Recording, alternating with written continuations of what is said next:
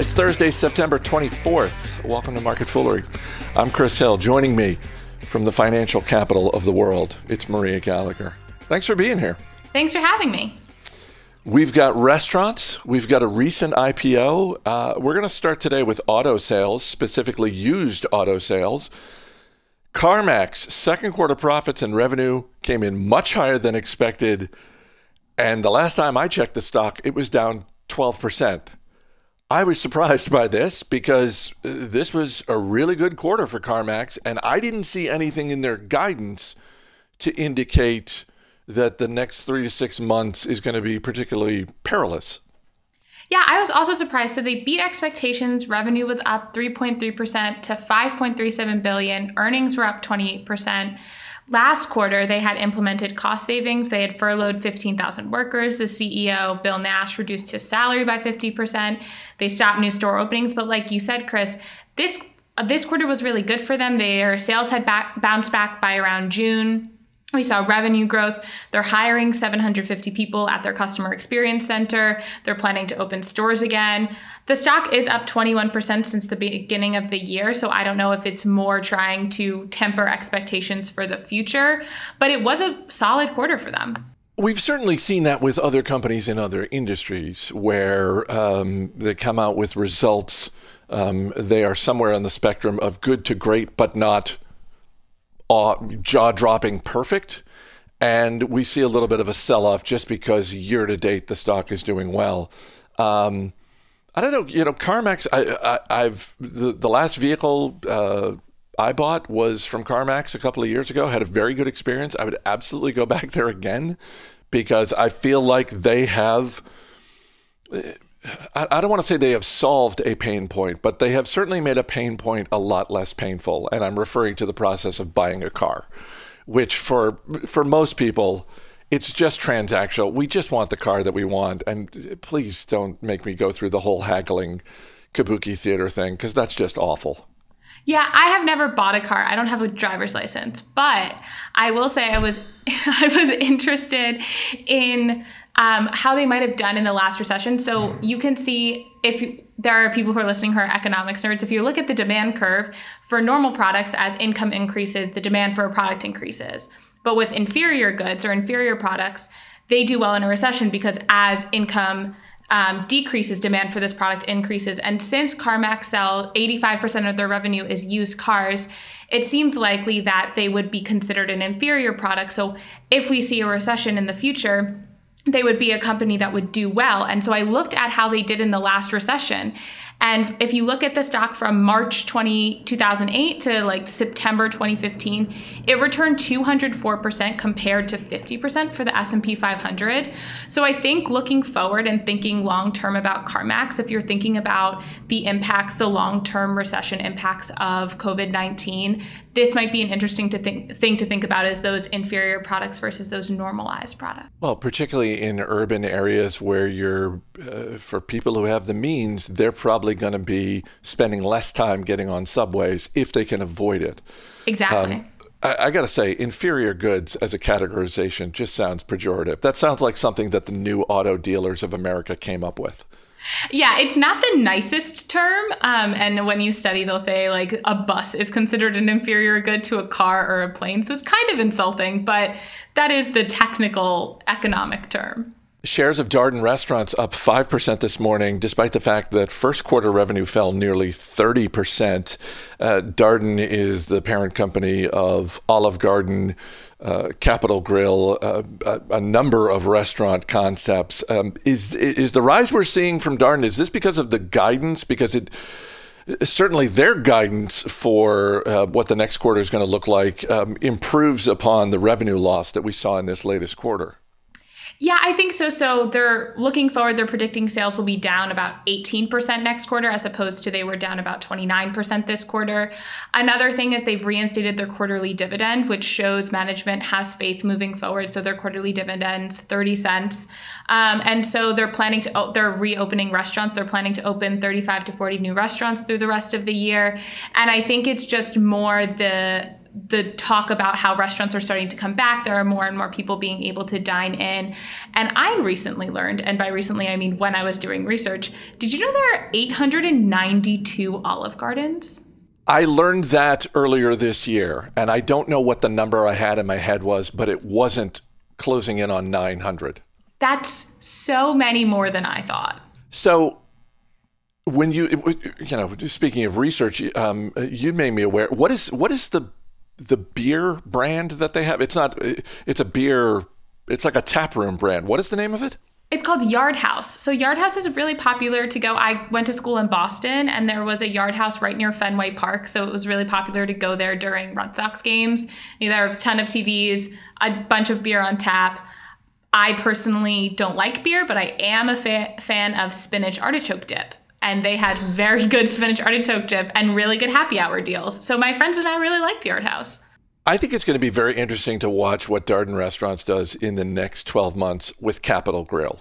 Because if you dig into the numbers of this quarter, we saw the revenue down. We saw the overall comp number down. Their fine dining section, which is essentially Capital Grille, that was down nearly 40%. And there was a point in time in the past decade where a catalyst for Darden Restaurants was selling off Red Lobster so that they could focus more on their other brands, including and especially Olive Garden. It really is not going to shock me if at some point in the next 6 months we start to see stories that they are looking for a buyer for Capital Grille, because it's not to say Capital Grille can't come back. I just think the turnaround is going to take more time, and you're just not going to see the type of pickup and delivery with a Capital Grille that you're going to see with Olive Garden.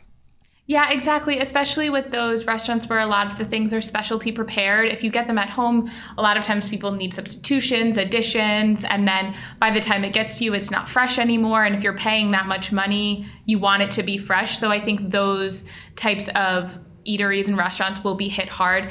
I think you're definitely right. I wouldn't be surprised if they try to spin it out. I mean, half of their revenue is from Olive Garden. So as long as Olive Garden keeps trucking along, hopefully they'll be able to bounce back. But I definitely think that fine dining section's going to lag for a lot longer than the Olive Garden and the Longhorn Steakhouses of their repertoire. Is it your Italian heritage that keeps you from going to an Olive Garden? I genuinely think my grandma would have a heart attack if I told her I ate at an Olive Garden. Our email address is marketfoolery@fool.com. Question from Sam in California, who writes, I know it wasn't as splashy as Snowflake's IPO, but Unity Software rose 40% on its opening day last week. Any thoughts? Yeah, I mean, Unity Software and JFrog basically couldn't get arrested last week with their IPOs because there was so much attention paid to the Snowflake IPO. Unity Software, do I have this right? It is a platform for video game developers? Yeah, Unity Software is actually super interesting, I think. So they help developers build games. They have two different revenue streams. So they have create solutions and then operate solutions. So within the create solutions, they help make that game engine, the software that's the software that provides game creators with the features to build games quickly and efficiently. So the things that won't differentiate the game, things like the way players walk or the physics of how an arrow or a gun shoots, all of those things, that will be already done. So the developers can work on the things that do differentiate the games. And then you have operate solutions, which help developers manage what comes after building the game. So that's things like ads or in-app purchases, analytics on player behavior, enabling text and voice chat. So they really do a lot. And if you are a big gamer, you'd probably be familiar with Unity's platforms or Epic Games platforms. And Unity has 50% market share. It serves 53% of the top 1,000 mobile games, 50% of games across platforms, 93 of the 100 largest game studios by revenue. And every month, 1.5 million creators use the tool and 1.5 billion devices download content built with Unity. So it's really coming in as a strong player in the space. It's not really a small player. It's really strong. It's basically Unity and Epic are fighting out for those developers. Well, and Epic, they've been in the news recently because of Fortnite and the whole legal battle with Apple and Google, right? Yeah. So Epic has been battling with Apple and Unity has not. So that is a check in Unity's favor because Unity works really well within the iOS platform. So developers like using Unity for mobile games specifically. All kidding aside, I mean, I'm not saying, I'm not making any predictions in terms of how that is going to play out. But when you own shares of a company, whatever industry they're in, the minute they are involved in significant legal battles, again, it's not to say it's not going to haunt them for decades to come. It's not to say that it's going to send them into bankruptcy, but it absolutely goes in the negative column. It doesn't go in the plus column. It goes in the negative column because they are spending time and resources and energy fighting those battles. I'm sure the folks at Epic would much rather be focused on trying to take out Unity software.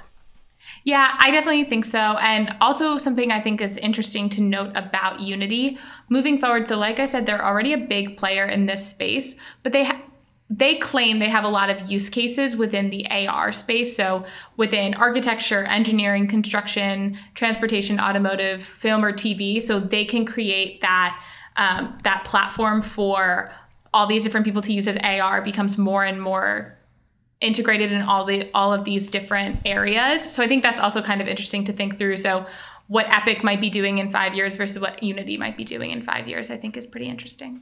This is a company that just went public last week. All things being equal, as an investor, as an analyst, do you have an amount of time where you want to see how a company does as a public company? Because it's harder to be a public company than it is to be a private company. For a number of reasons. Do you like to see how they perform for a couple of quarters? Or if the business is good enough, you believe in the story enough, are you someone who's like, no, I'll jump in right now? I hate giving this answer, but I do think it depends because I think it depends on the stage the company's in. So if they're proven or not proven yet, where they are in their life cycle and their management, and then also within the public markets, how they do. So if it had a snowflake-esque pop and it got to a valuation that's kind of insane, or like a Beyond Meat pop too, where you saw that level out. But Unity was up about 40% last week, so it didn't have this insane pop. So I'd be more likely to think about it. So I would consider where that company is, and then as they make their debut onto the public markets, how they're received, if I think they are received with a little bit too much excitement, or if I think it's kind of warranted excitement. Maria Gallagher, always good talking to you. Thanks for being here. Thanks so much for having me. As always, people on the program may have interest in the stocks they talk about, and the Motley Fool may have formal recommendations for or against. So don't buy or sell stocks based solely on what you hear. That's going to do it for this edition of Market Foolery. The show is mixed by Dan Boyd. I'm Chris Hill. Thanks for listening. We'll see you on Monday.